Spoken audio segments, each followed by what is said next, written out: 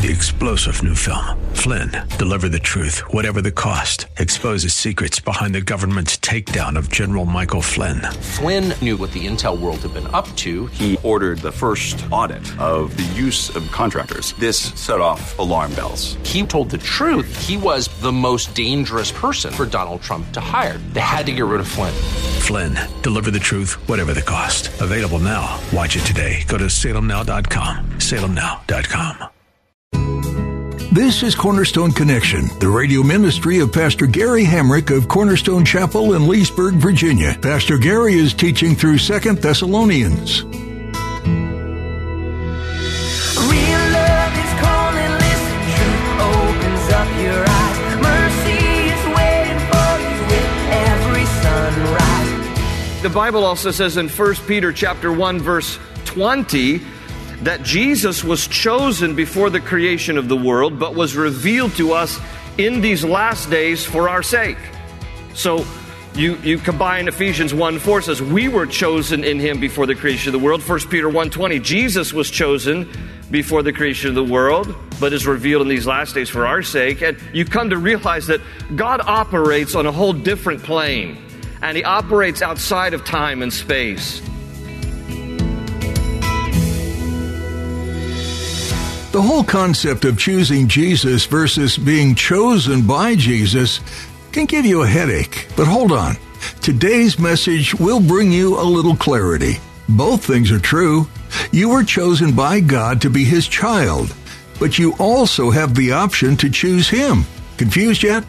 Pastor Gary will remind you that while all this is swirling around in your head, you need to remember and hold on to one thing. God is operating outside of our understanding. He is and will always be wiser. And we can trust him. Period. At the close of Pastor Gary's message today, I'll be sharing with you how you can get a copy of today's broadcast of Cornerstone Connection. Subscribe to the podcast or get in touch with us.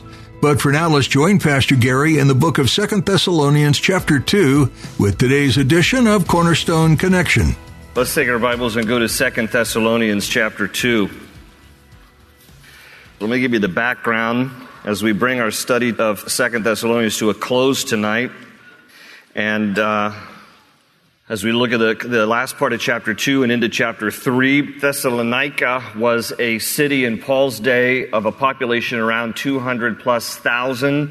There's about 350 to 380,000 people in Loudoun County. So the city of Thessalonica, very large city in Paul's day. Today it is called Salonica. Paul plants a church there, according to Acts 17, about the year 51-52 AD. He doesn't spend much time there. Acts 17 says only 3 weeks. So he gets this church planted. He gets it up and running. He quickly invests in them in 3 weeks, does a crash course on Christianity 101 and 201, gets the people up to speed, and then he leaves. This is the way that Paul traveled. This is the way he rolled. He planted a church, spent a little bit of time, invested, and then moved on. This was particularly a short amount of time, but for good reason, because Paul had to leave in haste. And so he writes 1 Thessalonians and 2 Thessalonians about a year after he was there, and those two letters are only a couple months apart, in order to help to strengthen them and encourage them in their faith, and to help not only encourage them, but also correct them, because in his absence, they had begun to believe some things that weren't biblically true. They had accepted a false report. They had believed some letter that somebody said was written by Paul when it wasn't. And so they were believing things that weren't true. And so in part, Paul is writing this letter to correct them and to kind of set some things straight and to help disciple them and just kind of bring them deeper in their walk with the Lord. Now, a major theme from 1st and 2nd Thessalonians, as you've noticed if you've been with us through our study, has to do with the Lord's second coming. This is something that Paul wanted even the early church in 51-52 AD to be aware of. Now here we are, 21st century. Christ still has not returned, but he's coming. Don't worry. The Bible says that his patience is for as many people to get saved as possible. So the Lord is not slow in keeping his promises, the Bible says. But he's wanting none to perish, but all to come to repentance. So God will be faithful to his word, and Jesus will return. But even in Paul's day, in the first century, Paul was saying, now here's some things you need to know about the second coming. So in 1 Thessalonians chapter 4, he writes about the rapture of the church. How there will be a generation that doesn't experience death, and that the church will be physically snatched from the earth to go to be with the Lord. In 1 Thessalonians chapter 5, he says we get to escape the coming wrath. So I don't personally believe in the pre-trib only because I think it's the biblical position of where the church is taken. But I also believe in the pre-trib rapture of the church out of personal selfish reasons. Because I don't want to go through the wrath of God. And so 1 Thessalonians chapter 5 talks about how he doesn't intend for us to suffer wrath, but to receive salvation through our Lord Jesus Christ. And so God's going to rescue the church. We come into 2 Thessalonians, and he still is talking about the second coming, and he labors intensely on the subject of the Antichrist. That was last week's study, out of chapter 2 of 2 Thessalonians, talking about the man of lawlessness and the man doomed to destruction. Those are all phrases for the Antichrist, how he's coming. Now, the reason why he's mentioning this to that early church there in Thessalonica is because they were experiencing persecution. They were going through some difficulties as a result of their faith in Christ. They were being persecuted by people.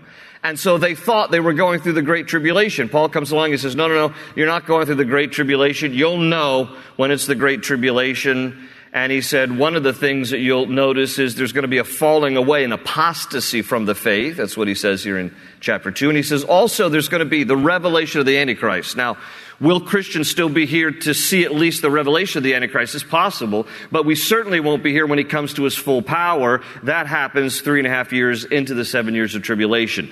But all of that, okay, and you can get pretty heavy-hearted. I mean, Paul's writing this letter to some believers to help encourage them in their new faith. And he's saying, by the way, there's going to be this guy that comes around. He's the Antichrist. He's this real charismatic political world leader. He's going to kill a bunch of people. So listen, take heart. And actually, that's where he shifts now into the last part of what we're looking at. And so here are some closing themes from the last half of chapter 2 and into chapter 3 that we're going to be looking at. Paul's basically going to tell them and tell us through this letter, stand firm, be encouraged, pray hard, work hard, and walk in God's peace and grace. Amen? So we left off last week near the end of chapter 2, starting in verse 13. So starting in verse 13, and we'll get through the letter tonight, Lord willing, but this is what it says. Verse 13, but we ought always to thank God for you, brothers. Paul writes to them. He's very thankful for them. He appreciates them. He says, brothers loved by the Lord. That word loved is agape. You're agaped by the Lord, the highest, most supreme kind of love. He says, because from the beginning, God chose you to be saved through the sanctifying work of the Spirit and through belief in the truth. He called you to this through our gospel, that you might share in the glory of our Lord Jesus Christ. So then, brothers, stand firm and hold to the teachings we passed on to you, whether by word of mouth or by letter. So he says basically, the things that we said to you when we were with you, or the things I've written subsequently in a letter, we pray that you would be standing firm in your faith and hold on to the teachings that we passed on to you. All right, so in this section here, I'm going to point out a couple of things, because what he tells us is that God is up to something. We see here in this text God's part as it relates to our lives. And I've put in quotations the actual words that he uses here between verses 13 and 14, that God chose us and God called us and he has sanctified us by his Spirit. So we're going to talk about that. What does all that mean? Paul says that's true. But then he also emphasizes our part. And he's going to say in the same verses that we believed the truth and we are to stand firm in the faith and we are to hold on to the teachings that we have received. So let's talk about these things and what does it mean and how do these things work together in harmony. First, let's talk about what it means that God has chosen us. That's what it says again in verse 13. We ought always to thank God for you, brothers, loved by the Lord, because from the beginning God chose you to be saved. So circle that word chose in your Bible. God chose you. God took initiative. God reached out. He chose you. The Bible speaks of this. Ephesians 1 verse 4, for example. Ephesians 1:4 says that God chose us in Him before the creation of the world to be holy and blameless in His sight. Now try to wrap your minds around that one. God chose us in Him before the creation of the world. Charles Spurgeon, the great preacher of the 19th century, said, God had to choose me before I was born because He would never have chosen me after I was born. But God in His infinite wisdom and in His all-knowing nature chose us in Him before the creation of the world. Now, God is outside of time and space. He's not limited or restricted to time. In fact, the Bible also says in 1 Peter chapter 1, verse 20, that Jesus was chosen before the creation of the world, but was revealed to us in these last days for our sake. So you combine Ephesians 1:4 says, we were chosen in Him before the creation of the world. 1 Peter 1:20, Jesus was chosen before the creation of the world, but is revealed in these last days for our sake. And you come to realize that God operates on a whole different plane, and He operates outside of time and space. And the way that He operates is sometimes difficult for us to grasp. What does it mean that He would choose us before the creation of the world? The Bible speaks of our being chosen by the Lord. Jesus would say in John 15, verse 16, you did not choose me, but I chose you that you might bear much fruit. So there's this choosing thing that goes on in the heart of God as it relates to us. The Bible makes it clear of God's choosing. But the Bible also presents the other aspect of this choosing relationship that God initiates, which is the other aspect of this passage here and having to do with our part. That He chose us, He called us, He sanctified us, that's His work, but that we also respond and we exercise some initiative as well in response to what God has first done for us. That's why we then, he says here, that and through belief in the truth, that's the end of verse 13, that's our part.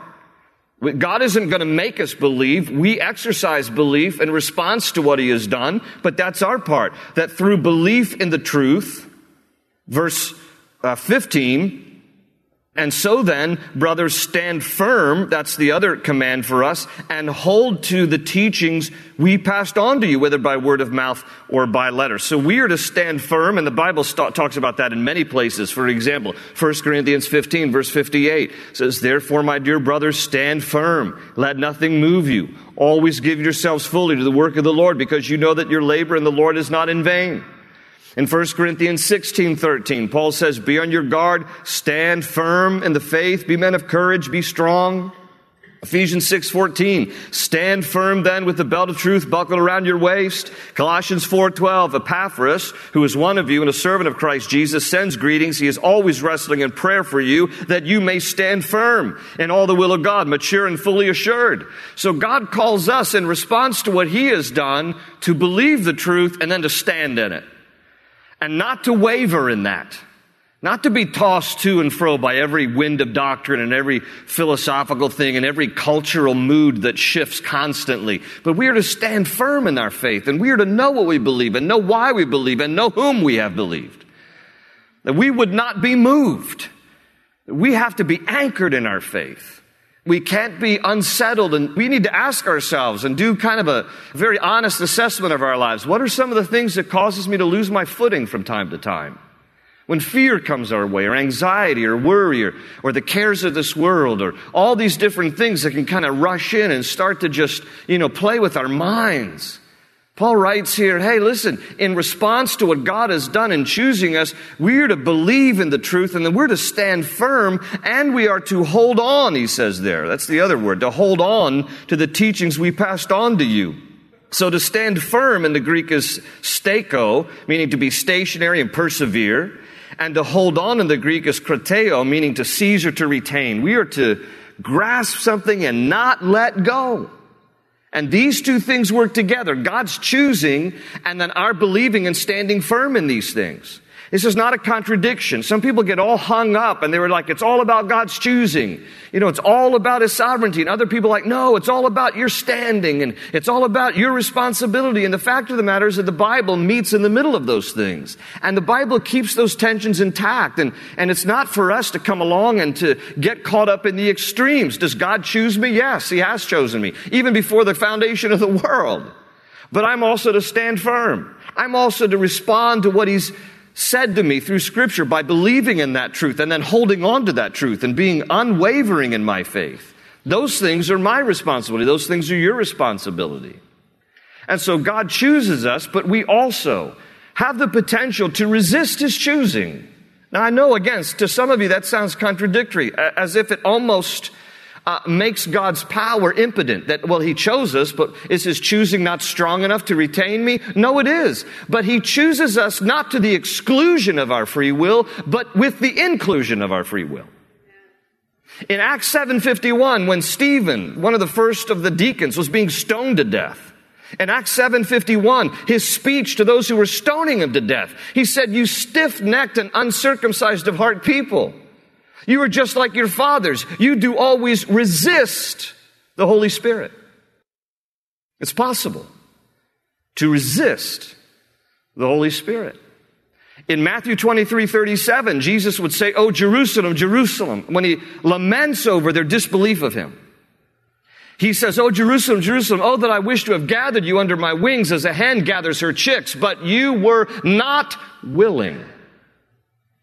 That is no reflection on the lack of God's power to choose, but it is also making room for the exercise of the will.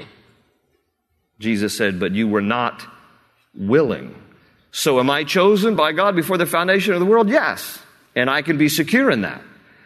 But do I also respond in belief to what God has initiated in His truth to me? And do I stand firm in that? Yes. And those things are not mutually exclusive. Those things work in cooperation. We just have to stop getting so focused on what I call the daisy mentality. You know how you take a daisy when you were a kid and you were wondering if your girlfriend really loved you or not, and so or the girls would be like, "Is a boyfriend loves me or not?" And you pull a petal at a time. He loves me not. He loves me, until you're left with, hopefully, he loves me or she loves me, right? And some people treat God that way. It's like, I think God's a petal plucking God. I'm not sure. Does God love me? Maybe He doesn't. He loves me not. He loves me not. And then the insecurity of your salvation in that, because you're concerned whether who's chosen and who's not. Don't get wrapped around the axle for that. If you want to be chosen, believe in Christ, and then you are. I mean, that's how it works. Just believe in Christ. And then you can be part of the chosen and part of the elect. When you see in Scripture, the Old Testament, God clearly talks about how the Jewish people are His chosen people. But He speaks of it in a plurality. He doesn't eeny, meeny, miny, mo every single Jew. And in the same way in the New Testament, you see a similar parallel.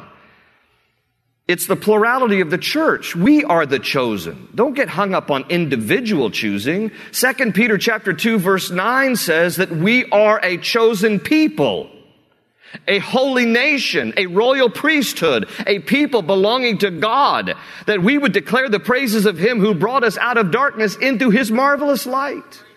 We are a chosen people. So don't get all hung up about individual choosing. Understand the church collectively is chosen as we exercise faith in response to what God has done. We are the chosen. And yet it works together in cooperation with the exercise of our free will. So that's what he's saying here in all of this between verses 13, 14, and 15. And then he adds in verse 16, "And may our Lord Jesus Christ Himself and God our Father, who loved us and by His grace gave us eternal encouragement." Now, if you have a New King James, it uses the word consolation. ESV uses the word comfort. Eternal encouragement or consolation or comfort and good hope encourage your hearts and strengthen you in every good deed and word. And the word encourage there in verse 17 in my translation. Again, New King James and ESV uses the word comfort. And in the Greek word, it's parakaleo. And it's a great word, parakaleo, para meaning alongside, kaleo meaning to call. And that's the idea of encouragement, that God is called alongside of us to comfort us and to encourage us. God is in the business of encouraging and comforting his people. In fact, in John 14 and 15, when Jesus spoke about the Holy Spirit, and the NIV uses the word comforter, and in the King James uses the word counselor, and other translations he uses the word helper, okay?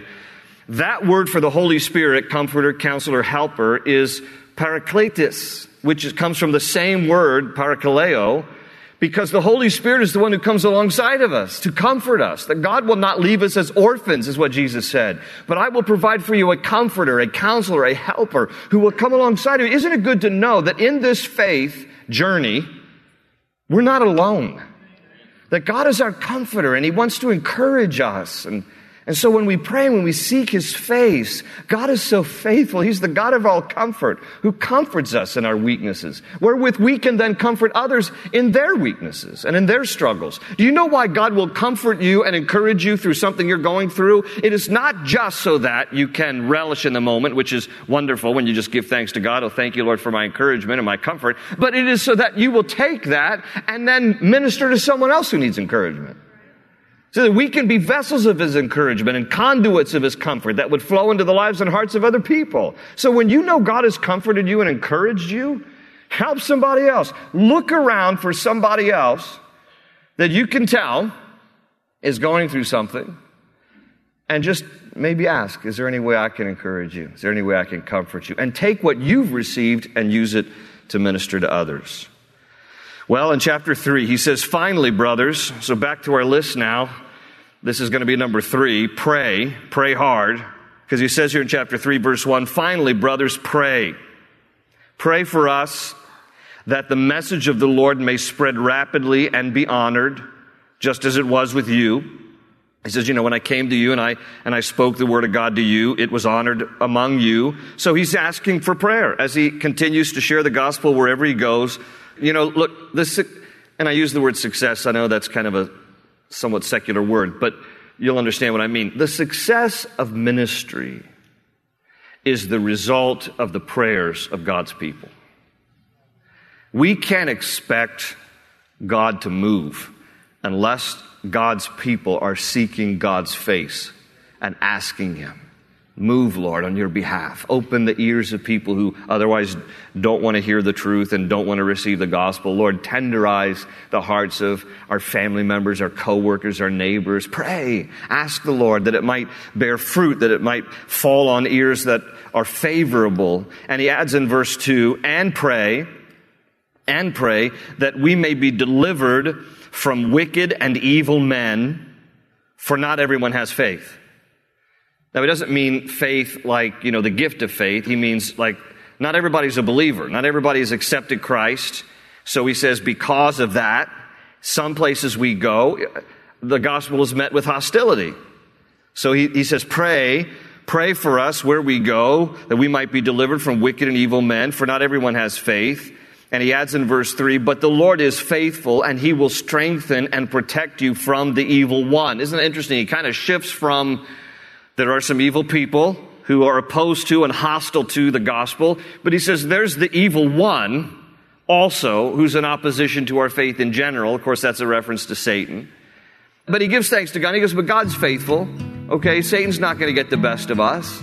Because greater is the Lord, greater is he in us than he that is in the world, the enemy, who's the enemy of our souls. But it's important that we exercise prayer in the battle, because when the enemy comes against us, one of the weapons that we have in our arsenal is prayer. Hope is an open ocean, jump in and you'll find the cornerstone's your connection, run towards your new life. We're so glad you joined us for this edition of Cornerstone Connection, as Pastor Gary Hamrick teaches through the book of 2 Thessalonians. If you're interested in hearing this message again or want to hear more like it, you can visit our website at cornerstoneconnection.cc. You can also download our mobile app so you can have these teachings with you on the go. This is a great way to keep up with Pastor Gary's studies and to have encouragement from God's Word at your fingertips. Find a link to download the app by going to the Teachings tab under the menu at our website, cornerstoneconnection.cc. Once you're there, you can also learn more about the church this radio ministry originates from, Cornerstone Chapel. We'd be so happy to meet you and to get to know your story. You'll find all you need to know about service times and other information on our website. Again, that's cornerstoneconnection.cc. We trust you've been encouraged by today's teaching from the book of 2 Thessalonians, and we encourage you to read over today's passage on your own. Once you do that, plan to join us for the next edition, where Pastor Gary will continue teaching from this New Testament letter, here on Cornerstone Connection. They say you're a wandering soul, that you've got no place to go, but still you know, you're not alone. Real love is calling, listen, truth opens up your eyes. Mercy is waiting for you with every sunrise. Hope is an open ocean, jump in and you'll find the cornerstones, your connection, run towards your new life.